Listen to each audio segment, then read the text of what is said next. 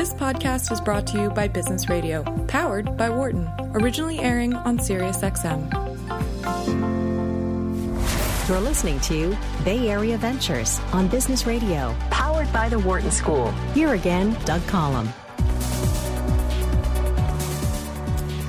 Welcome back, everybody. We are back. This is SiriusXM's Bay Area Ventures, broadcasting to you live from the Wharton San Francisco campus on a sunny day. So it's a remarkable event.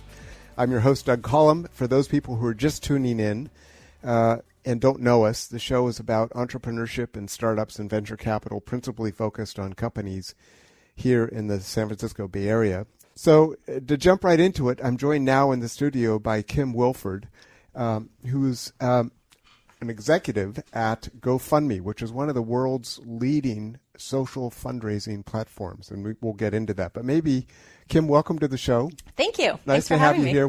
Kim and I just had a conversation about the joy of parking in a crowded city. So, Kim, tell us about GoFundMe. What is it? It's awesome.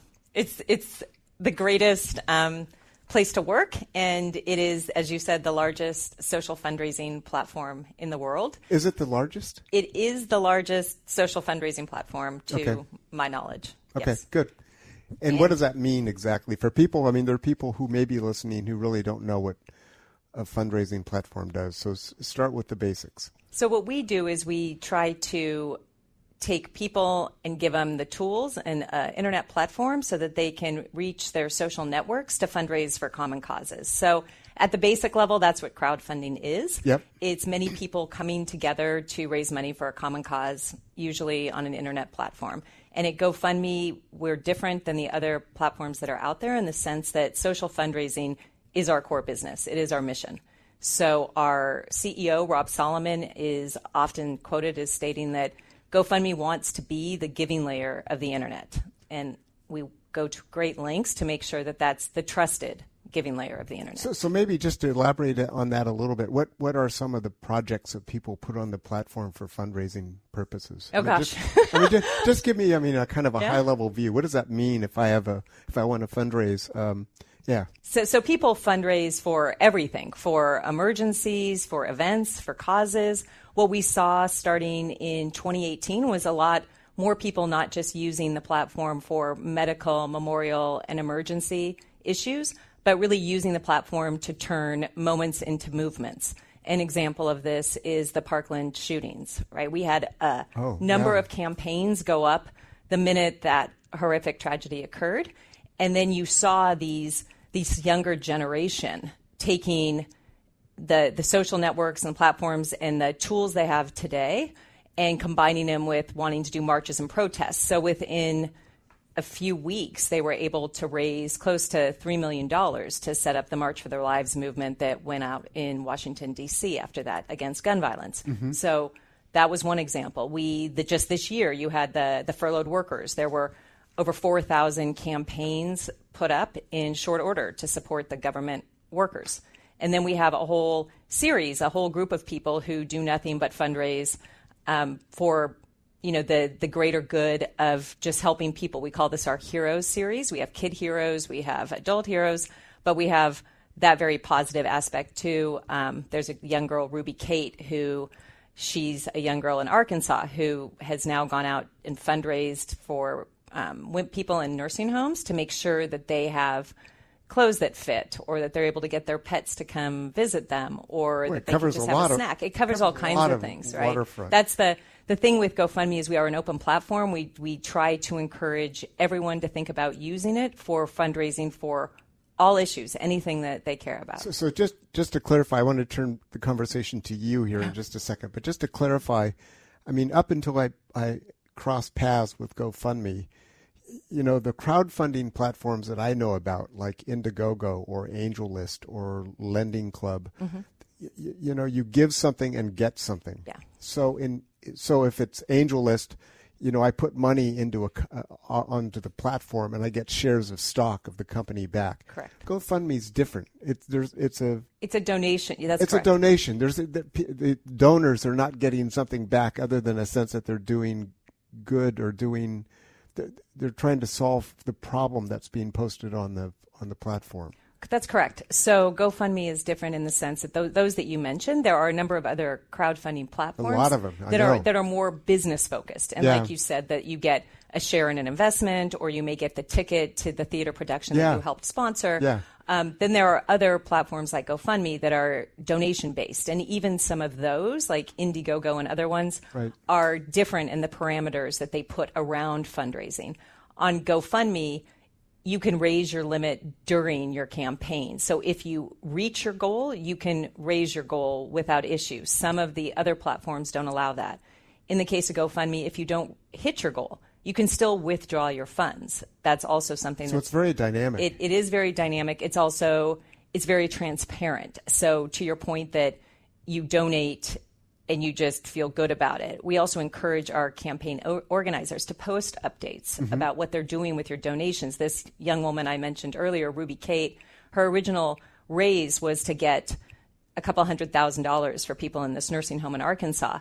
But then she and her mother have continued to push this campaign and expand this campaign and give updates to people that, yes, we solved this immediate problem. And now what we've done is we're continuing to raising money. And here's what we're doing. We're bringing people additional snacks. We're getting haircuts for everybody at the home. Yeah. So the platform itself really encourages transparency for the campaign organizers, the donors, and the beneficiaries. Oh, I get it. Okay, that helps me understand. So now I'm going to turn the conversation to you, Kim. Okay. I mean, I guess I would start. Your role in the company, you're not a CEO, you're not a founder. You are... I'm the general counsel. General counsel, but you also have a business development responsibility as well. Correct. So this is where we're lawyers together. My training is in law as well. But my concept of a lawyer is kind of the sheriff in town. You're coming in, you're compliance oriented. You're trying to lay track in front of the CFO. You're trying to keep the sales organization on task. You're trying to make sure that your PR people don't go out of bounds when they're talking outside the company and so forth. So how do you see your role as general counsel? And then I want to shift and ask you the same question as it relates to business development. So as the general counsel, I see myself as more of an operations partner. So I don't view my role as the person who says no. I view my role as... So when you walk into a room, the room doesn't suddenly get quiet. No, as a matter of fact, somebody just last week said, aren't you supposed to be saying no? Because I'm really trying to understand what is it that they're trying to accomplish. And I think if in law firm life, so the first 6 years of my career was spent in law firms. And you're right, you are the sheriff in town, you are saying no, you are throwing up all kinds of roadblocks. But the last 20 years has been in different corporations and environments where I was able to wear a much larger hat than just being the sheriff in town and having the opportunity to work on different operational initiatives in the company, which are not legal per se. They're not legal, no, but there are always legal components. For example, international expansion. If you're looking to open a new office, what are going to be the legal rules and regulations around that? What do you have to be aware of? And I think your executive team looks to the general counsel to say that, yes, it's great. We really want to open our office in Germany, for example, but we have to be aware that there might be payment regulations, payment services regulations that we may run afoul of. We need to understand those. We need to understand employment laws are going to differ in Europe. We need to understand data privacy differs. So you cover a lot of ground wearing just your hat as counsel. Yeah, and I would be bored if I didn't have the opportunity to do that. That's one reason I just love it. It's kind of a license to roam the hallways. It is, and get involved in everything, right? And pontificate. It's great, and also be with it at GoFundMe. I'm so blessed with the management team and the rest of the employees, because even though we are a global organization and the largest social fundraising platform in the world, we only have 300 employees worldwide. So it's actually a rather small company, and people are all inspired to do the right thing, right?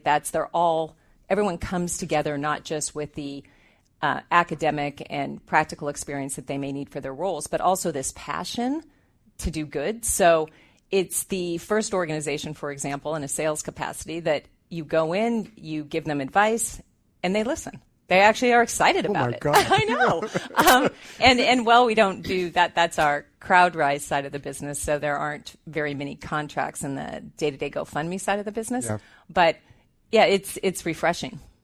And Really so, refreshing. same question now on business development, because it sounds like really what you're doing is morphing into business development as well. I Correct. mean, almost like there's no bright line segregating the two responsibilities. That's correct. And I think, again, that's common in a smaller company where you have a small executive team. Mm-hmm. And in our case, we're still, we've had exceptional growth since the company came into existence. Growth in headcount of the company? You Growth in market share, right? Oh.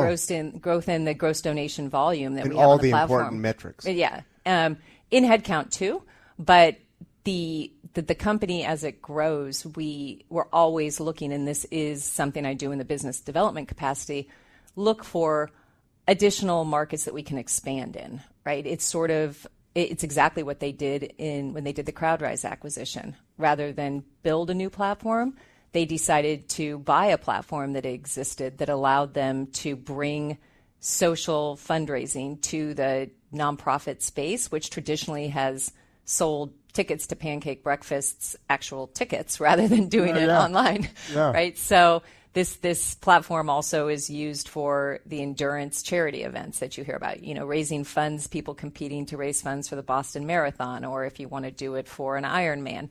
So, but the company decided they wanted to get into the nonprofit space in 2017, and so they did. And we're always looking for strategic partnerships we can do with other social networks. So before we will come back to Okay. GoFundMe for sure, but I want to talk. I don't want to let you off the hook so easily. So before you found GoFundMe, how long have you been at GoFundMe? Only 7 months. So you're relatively very new. So our previous guest was a CEO who had been on board only for 2 months. Okay. But 7 months, you're a veteran. I mean, that makes you eminently qualified to talk about all aspects of the organization. But so give me a sense of where you came from beforehand.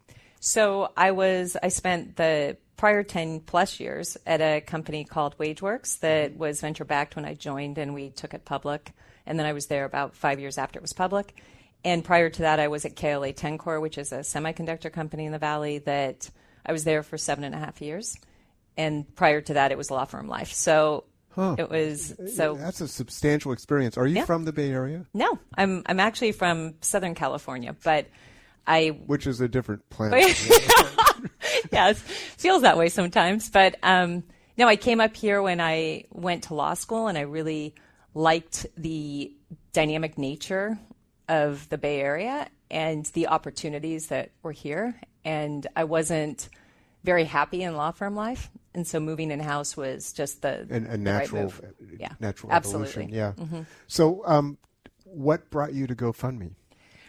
Well, I know a couple of years ago. So I had been at my prior job for about 8 years and was a little bit bored and frankly a little bit comfortable, right? Yeah, the learning curve starts to flatten. It does, right? And the company, the management team was the same. The industry was changing a little bit, but not as aggressively as it had. I had a really great team, and I was just a little bored. So one of the things I had tried to do over the years was start a social responsibility committee within the company. And I finally had that opportunity to do it. And when I did that, I realized how much more that excited me than day-to-day legal work or biz dev work or the corporate work. So what is social responsibility in a corporate context? I mean, I'm asking that. I don't know. Oh, okay. So a lot of really large companies, certainly in the Valley here, have corporate social responsibility teams where it's getting to volunteer within your company. So what we did is we brought volunteer opportunities to the employees. We would fundraise for dollars. We would fundraise for goods. We would have volunteer events. Mm-hmm. So it was just an idea of bringing philanthropy inside, which you see at all the really large companies have this. You know, the Facebooks, the Googles, the Ciscos, all of them have really impressive corporate social responsibility committees.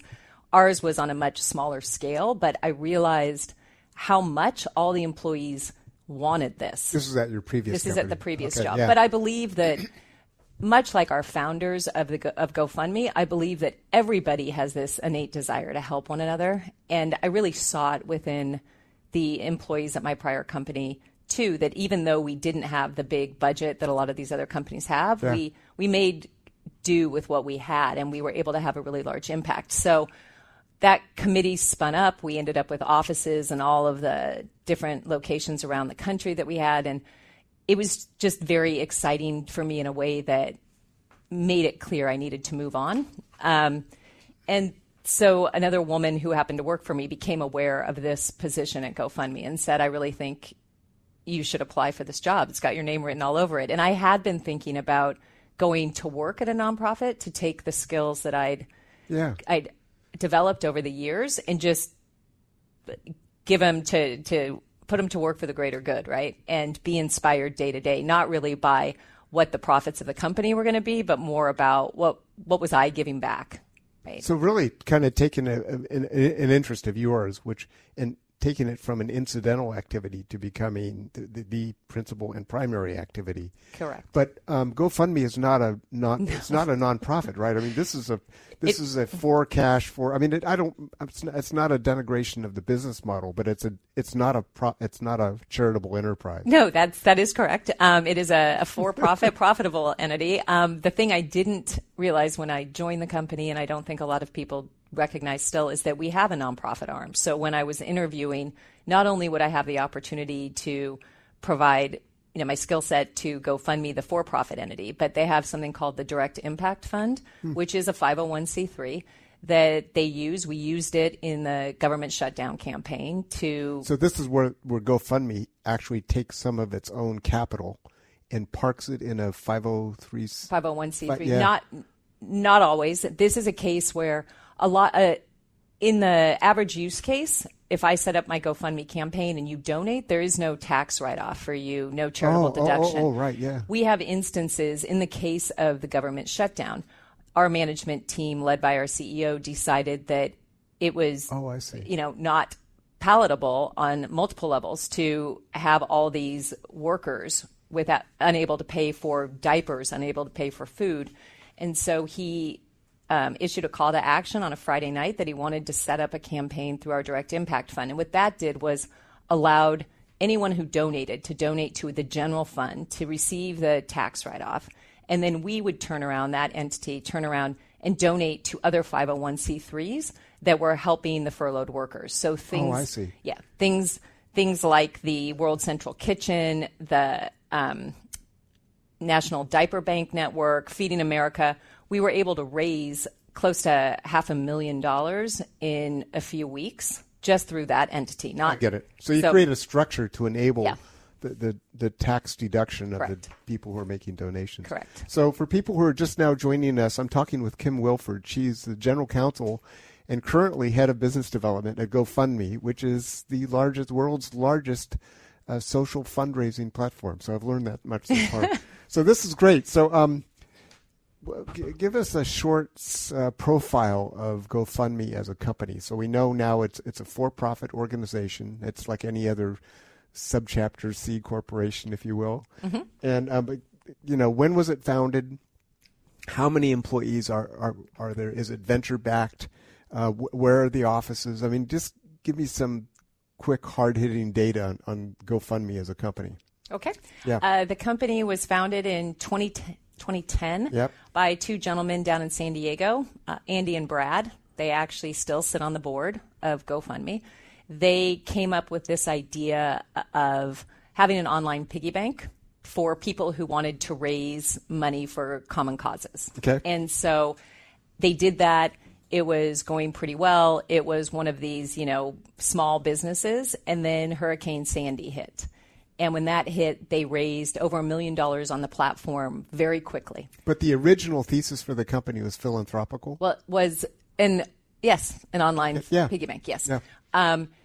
And so through Hurricane Sandy came about, then the Nepal earthquake came about, and so they started to see that this platform had some ability to be a disaster relief arm for people that could get those who had been harmed financial help much quicker than you were going to get through insurance or even the government. It could move very quickly. That was assuming that they could vet the campaigns and that they could distribute the funds. And the business model became more and more complicated as the idea of it became more popular. So they themselves understood that in order to scale the company and bring it to the next level, that they needed not only additional capital, but they also needed additional management help. They needed people who had resources. Grown the business, and they needed people who had the experience to grow a business. And so they came to the Silicon Valley. They met with the current CEO, Rob Solomon. This was back like in the 2015. Okay. Oh, so okay. 2015. More recently, yeah. Mm-hmm. And at that time, the business was founded in San Diego. They met Rob. They liked Rob. And at that point, the company decided to expand and have its executive headquarters be here in Redwood City. Mm-hmm. We do have some of the engineering team and finance and HR that also sit in Redwood City. But the majority of the employees are what we call happiness agents. So they sit in... That's a cool company. I want to work there. Well, I actually wanted that. I wanted that job. And when I was interviewing for my current job, I said that to my boss. If I don't get this role, I want to be a happiness agent. And he looked at me and said, that is so very highly selective. Your chances of getting the GC role are actually better. So, and it's true. So our happiness agents are primarily in the San Diego office. They make up most of that office along with our trust and safety team. And then now in Dublin, Ireland, we have a number of the majority of the employees there are happiness agencies and agents and make up that trust and safety team. So I got to ask, so they walk around with a business card that says happiness agent? What does the business card say? Well, we don't use business cards at GoFundMe, but my first week or two, I did go down to San Diego and shadow a happiness agent. And what their job is to help the user. We want all of our campaign organizers to understand how to write a compelling story, to understand how they withdraw funds. Help them optimize on the platform. Yes, because there's a lot of people who they just don't understand it. They have a lot of questions. And once they've raised their money, questions about how do I now get my funds? And what happens if I want to change my bank account from what I originally set up in the system? And so the happiness agents work 24/7 to ensure that our campaign organizers are getting all the help they need. I get it.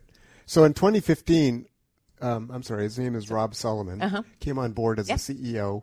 And there's it sounds like there was kind of a stage shift in the company at that point, because now you've got a Redwood City presence. You still have a pretty substantial operation in San Diego. So Rob came on board, new management team, if you will, and then you're blasting forward. So, and you've been on board for the last 7 months. So the company is still. I mean, I don't know whether to characterize it as young or mid-stage. I mean, it sounds like it's been around and very effective since its formation in 2010. I would agree with that, and I would say we're probably a mid to late stage company. Okay. Still. I think venture-backed. Yeah. And Rob brought in along with the venture capitalists, the other people on the management team that he had worked with before, right? They all had experience in high growth companies. A very cohesive team. Mm-hmm. Yeah. Yep. And wanted to work together to improve the platform, to continue removing any friction for the user. So additional capital for that, additional capital for expanding internationally, right? And localizing our product around the world.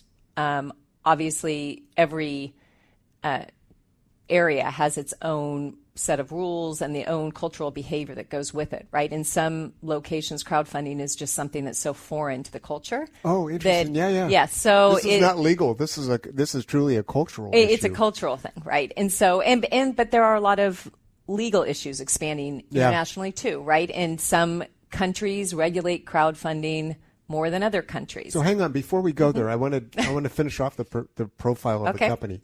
So there are 300 employees? 300 employees. We have offices in Dublin. We have a significant presence in the UK and in Canada. We've recently opened an office in Australia. We have global operations. Wow. In the last time we released statistics was before our Carrying acquisition and before the CrowdRise acquisition. So this was middle of 2017.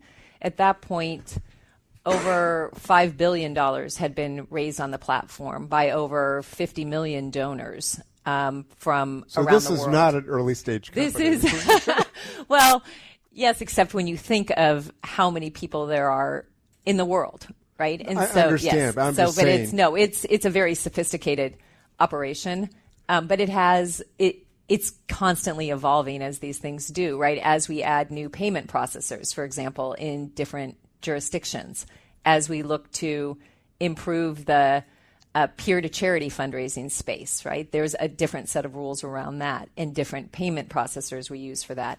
So, and as every country, like I said, has its own rules around operations, it's a very interesting and dynamic space to be working in. So your learning curve is right back on a steep ramp. Hockey stick, yeah. You can never rest comfortably because every time you break into a new geography, it represents a whole new set of questions and issues that need to be addressed.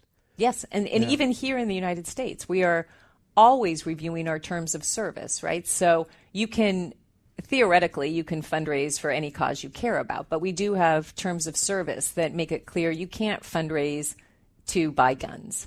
You can't fundraise to buy drugs. You can't fundraise for anything that's harassing, right? And so we have a laundry list of things that you won't be allowed to fundraise for, and we have all kinds of standard operating procedures around the review we do of campaigns that go up on the platform that seem to run afoul of these rules. So as the world develops, we are always looking at those terms of service to make sure we don't need to tweak them in any way. So let me just to kind of lay this out in a slightly different format. Pick a use case. You were using the woman who was raising money for the senior center. Mm-hmm. Yeah. So start with that, which is, maybe a little bit of a deeper dive. So how did she initiate the campaign? She approached GoFundMe. Walk us through that. Okay, perfect. So I want to know how. I also want to understand how GoFundMe interacts with the donor and with the author of the campaign. So the author of the campaign we refer to as the campaign organizer. Okay. So in this case, Ruby Kate is only 11, so her mother is involved as well. Okay. But she is a remarkable young lady. She is somebody we feature in what we call our Kid Heroes program. So Our Heroes program is all about extraordinary people doing things to help other people. And we see that with adults, but we also see it with kids. So in the case of Ruby Kate, she was going to work with her mother who was working at this nursing home in Arkansas. And she noticed a woman who was looking rather sad, watching someone walk her pet away. So somebody had brought this dog to visit the lady that day in the nursing home, she was going away. So Ruby Kate asked this woman, "Why do you look so sad?" And the woman explained that she wanted to have her dog come to visit more, but she didn't have the money to pay for somebody to bring this dog to her. So Ruby Kate took this idea and talked to her mom about it, and her mom explained that people in nursing homes don't have a lot of extra cash. They get $40 a week to buy some extras, and once that's gone, they don't have anything else. So she took it upon herself to go around to everyone in the nursing home and ask for their 3 wishes. If you could have anything, what would you want? Oh, I see. Yeah, okay. So she came up with a wish list.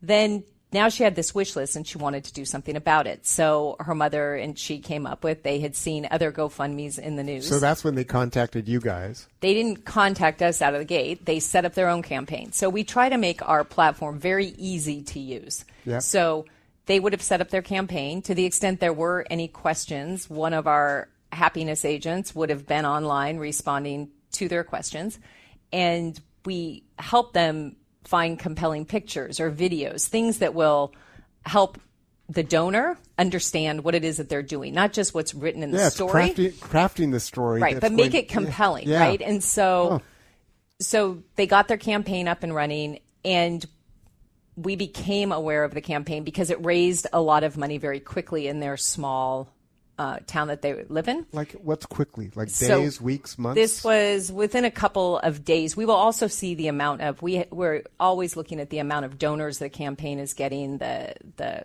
speed in which they're getting those things. These are things that... So you can make some you can recommend mid-course adjustments to the campaign organizer in order to optimize what they're going to... We can also help you optimize your campaign. We can actually help you publicize your campaign and reach out to our own media contacts and say in her local network, hey, there's a young lady in your neighborhood.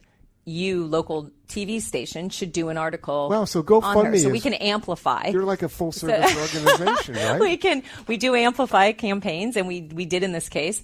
And so we amplify the campaign. She continues to get additional donations. This was around Thanksgiving when she set it up. She raised $250,000 within a few weeks, and then it was far beyond her ask. So she, like I said, has continued to update her campaign. It's something we encourage our campaign organizers to do, is add updates. Let people know what you're doing with their contributions. You know, you've already satisfied your initial wish list. So now you're going to go and everybody gets a haircut. So let me ask one last question before we go to break, and that is, so with all these services that GoFundMe provides and surrounds campaign organizers, how does GoFundMe make money?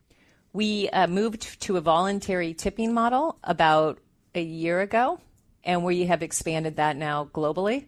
So the company used to take a platform percentage. Yeah. Now the use of the platform is free.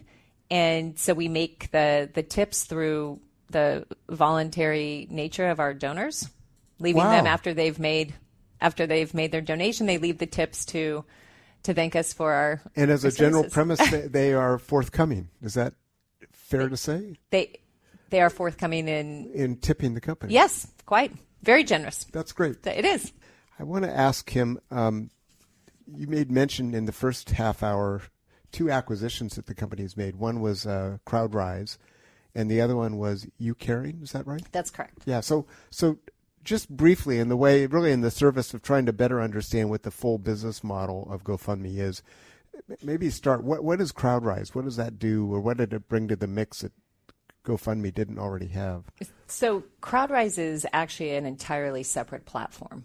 So what it allowed us to do was bring social fundraising, if you will, to traditional nonprofits through an enterprise solution. Mm-hmm. So think of it like any other SaaS platform that a company buys and gets a subscription to use.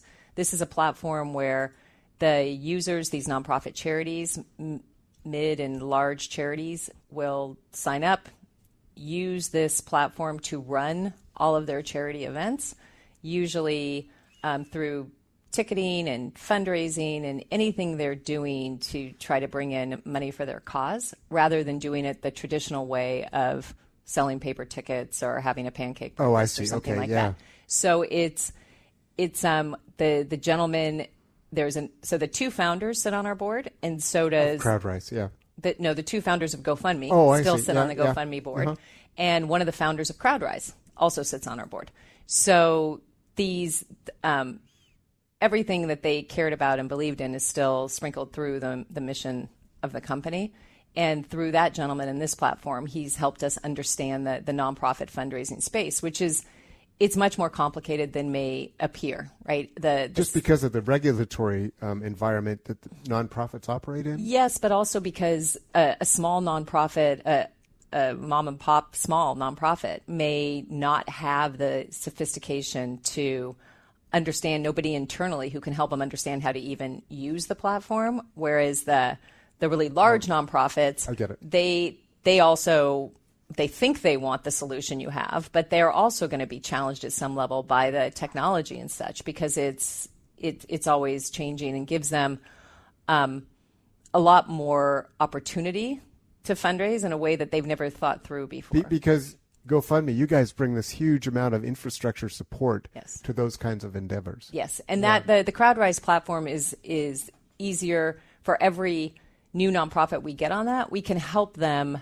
That it's more configurable. We can help them really manage their fundraising at a level that you can't do on the GoFundMe platform. So I'm going to just a tangential question. So is voluntary gratuities, tipping, still the business model or the financial model when you're dealing with nonprofits like that? No. So it's different. It's a different business model. It's a subscription model. We have the CrowdRise platform. We actually have 3 offerings. So we have the basic offering, the do-it-yourself fundraiser, the mom and pop who want to use this platform. There is a platform fee associated with their use of the platform, a 5% platform fee. Yep. And you always have the standard payment processing charges. Yeah. Then we have 2 levels of a subscription offering. And those levels get you different support and different configurability on the platform. So, do you happen to remember? So, 2017 was that when CrowdRise came on board? That's correct. Do you recall how many employees came with the company as part of that process? I don't know the answer to that question, but I do know we have our offices in Los Angeles and our offices in Royal Oak, Michigan. As a result of that acquisition. Yeah. And those collectively make up, I want to say, maybe 70 of the 300 employees. Got it. And now shift to the other company, Ucaring. Ucaring, yeah. Ucaring was just another peer-to-peer social fundraising platform that was focused more on... What does that mean, peer-to-peer? It's like if I want to donate money to you, Kim, yes, that's peer-to-peer? That's peer-to-peer fundraising, yeah. Versus the CrowdRise model is more peer-to-company, peer-to-charity, right? Or a corporate sponsors a challenge on the CrowdRise platform. So peer-to-peer fundraising was what Ucaring did. It was just another way to expand our presence in the space. I get it. Yeah. And they did things in similar fashion to the way GoFundMe runs it. So I want to come back to something you've already touched on. And in the way of kind of an anecdote, I think a year ago or so, I had one of the executives here from Reddit, which is a huge, it's kind of a community-based, any topic, any comment goes. Yes. And he was commenting on, there's a group of miscreants. There's a group of bad actors out there. Anytime you deal with the public, you have this thing about dealing with people whose perspective on what's appropriate and what's not is frankly just whacked out. so you guys, GoFundMe is it's a very public-facing organization. And you've got people who are doing, weird-ass things. They want to bring something onto the platform that, frankly, is just totally inappropriate. So over the course of time, I'm kind of inferring this, GoFundMe's had to set up policies and protocols for making sure that it's only the right stuff that belongs on the platform and not the bad stuff. Correct. So how much heat and light, I'm just curious, given the size and the activity levels of GoFundMe, how much heat and light does the company have to expend to make sure that it's, all the campaigns and fundraising is good? You're the legal counsel. People probably start with you, right? Yes and no. We so first and foremost, we have a really stellar trust and safety team. These guys and that's the group that's responsible for keeping the platform clean. Yes. Okay. Yeah. They, along with our happiness agents, they make the world go round at GoFundMe. Yeah. Trust and safety has really developed standard operating procedures of how they review campaigns that are put up on the site. We also have a report button. So for every campaign, if you believe that there's some sort of misuse occurring, there's a report button. And if you report something, we immediately look into it. We get reports that way. We get reports from emails coming into the company, all over. The thing I will say is that the incidents of fraud and misuse are extremely rare. Really? Extremely rare. It's less than 1/10% of all campaigns. It's a nominal issue. Yes. Because when you think about it, social fundraising and the fact that you're going out to your networks through whether it be Facebook or Twitter or something else, you're going out to the people in your social community. That in of itself is sort of like being in the town square. You're going out and you're putting yourself out there. So to the extent somebody within your ecosystem believes that your behavior is not on the up and up, they're going to be the first to call you out. So it's largely self-correcting. It is. It is. That makes a lot of sense. And that's also why we try to encourage, like I've mentioned a few other times, these repeated updates on your campaign so that people, there's transparency, right? Our platform, we try to let the donor know where your money has gone, right? We tried to, if you look right now at the campaign we did on the government shutdown just through the Direct Impact Fund, we're very clear that the money raised went to these 4 nonprofits. Right? So and very transparent and a high sense of accountability. Yes. Oh, I get it. And we have a zero tolerance policy. We will take you down, we will suspend you, and you will not put up another GoFundMe. So, and we do police it at a really impressive level, given the number of campaigns that go up a day and the staff that we have. That's great. Yeah. Let me shift to you. Mm-hmm. So you're coming in, you've been on board for 7 months, and it seems like you cross a lot of departmental lines. You cover a lot of waterfront, given the activities of the company. And you also have a high degree of experience. You've seen a lot of different situations at other companies. You've been doing this for a while. And so here you are in a new company. I guess the question is twofold. One is, how's it going so far? And the second question is, what do you lose sleep about at night? Where are your biggest challenges, or what speed bumps have you encountered? How's it going so far? I love it. Okay. I absolutely love it. I think it's just the management team is exceptional, and getting to work every single day with other people who all they want to do is good. They just want to spread empathy. They want to do the right thing. They want to help empower people to help other people. So when all your business, a lot of companies here in the Valley claim they're using technology for good, right? We are tech for good. It's all we do.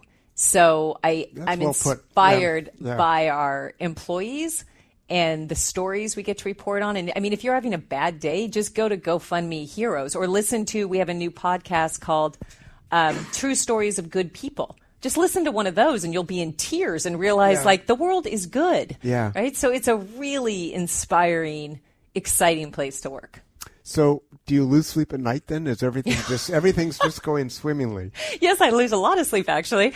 Mostly because like you said, the learning curve, it's a hockey stick. It's just straight up and it's constant because the industry, the platform, everything about the business is dynamic.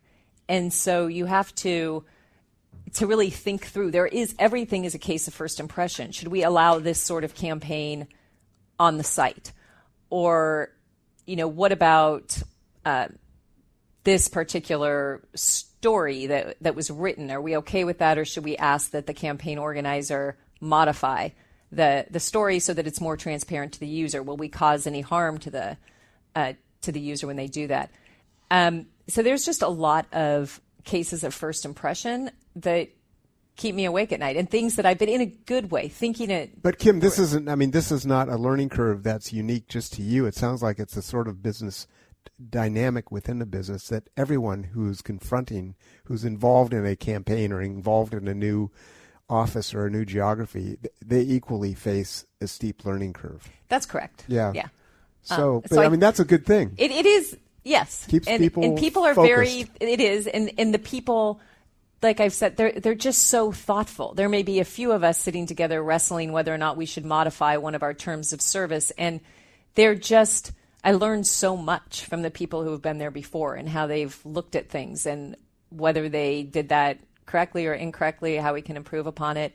It's just a really refreshing and stimulating place. So for people just joining us, I'm talking with Kim Wilford, who's General Counsel and Head of Business Development at GoFundMe, which is a social fundraising platform.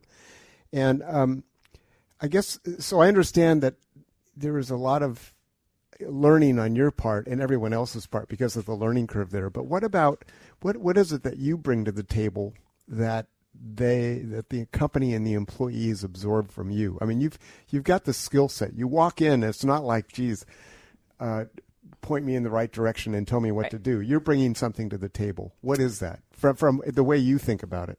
So I think it's the experience, right? It's having been the prior role I had for 10 and a half years. That was also a company in a growth state. It was venture backed. The industry was constantly changing and evolving that it operated in. So I think I bring a sense of calm to the chaos that sometimes people feel about this too shall pass, right? Or that there will be an answer. I mean, the thing with GoFundMe is our brand is so powerful, right? We get a number of press mentions a day, and the press likes the positive, but the press also likes to highlight the negative. So I think there is a bit of angst sometimes with how are we going to handle this? How are we going to respond to this? And I think one of the things I bring is a sense of calm over the 2 decades I've had of working in different other companies, that we'll find the answer, we will find the way, and we've done it before, right? So if I would put this in the category of pattern recognition. Yeah. You kind of seen this scenario before. Maybe you don't know the ending, but you have a pretty good sense or instinct about what direction it should go in to get to the goal line, to get to That's a solution. exactly right. I think that all the experience I have in a highly regulated space before, in a constantly changing industry, all of that is applicable here in a company as it's growing and doing that very quickly and trying to keep the systems and the processes in place, but also scaling them where needed. So I think that's additional experience I bring. So I'm going to jump to a conclusion here, and you can tell me if I'm off base.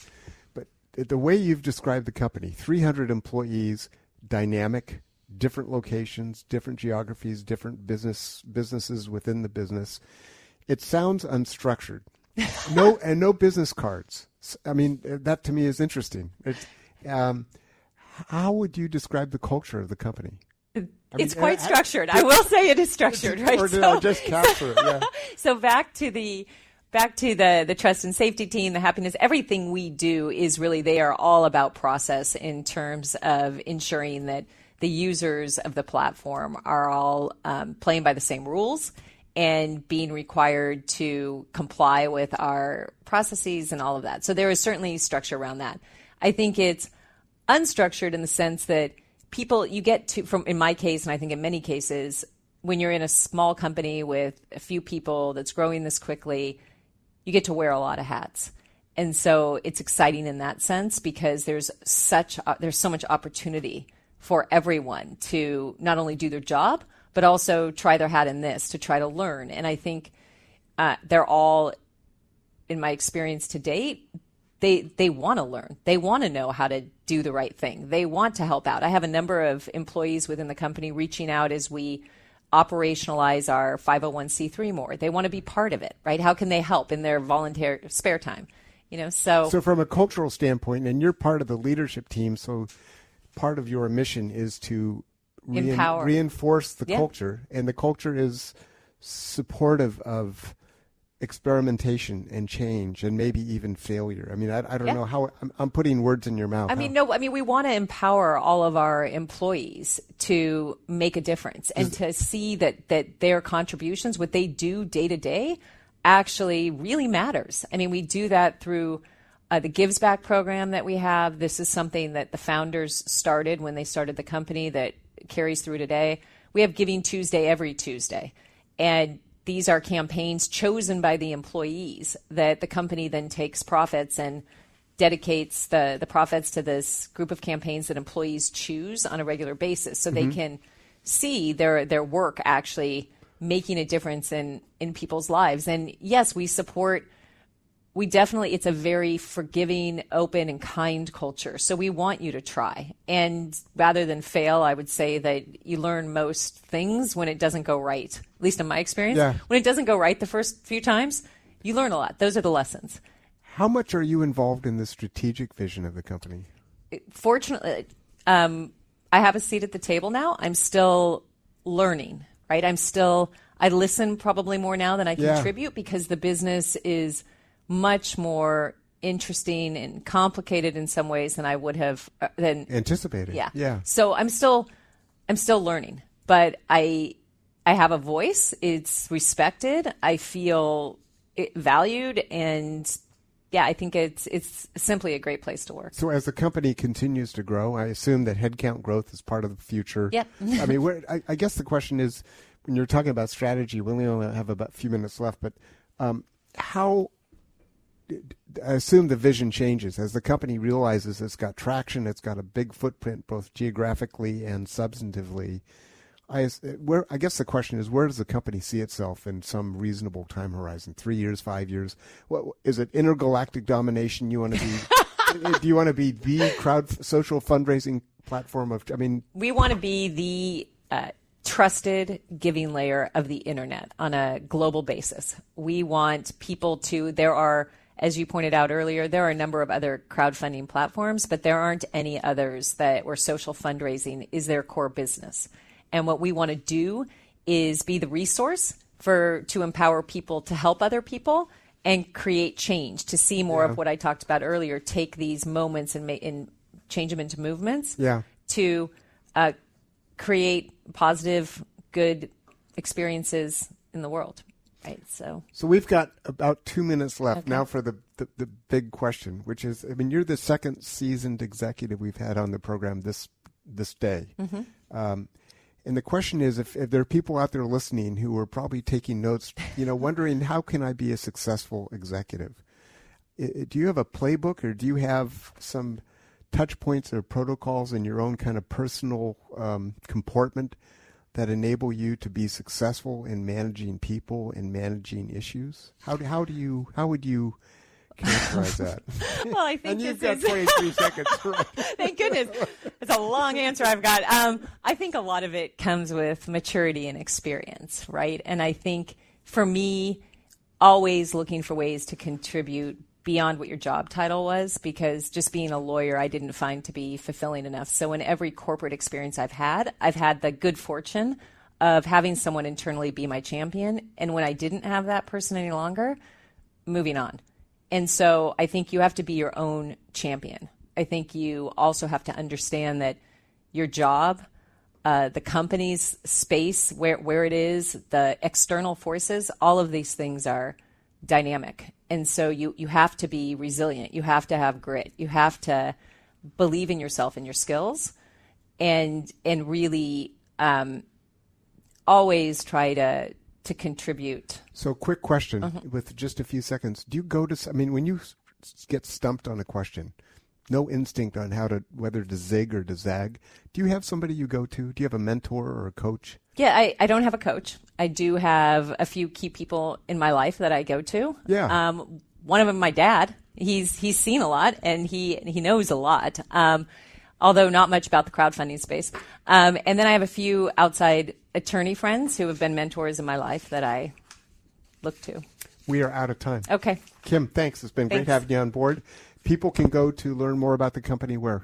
At www.gofundme.com. Okay. And we are hiring. So while the happiness agent job is tough to get, go for it.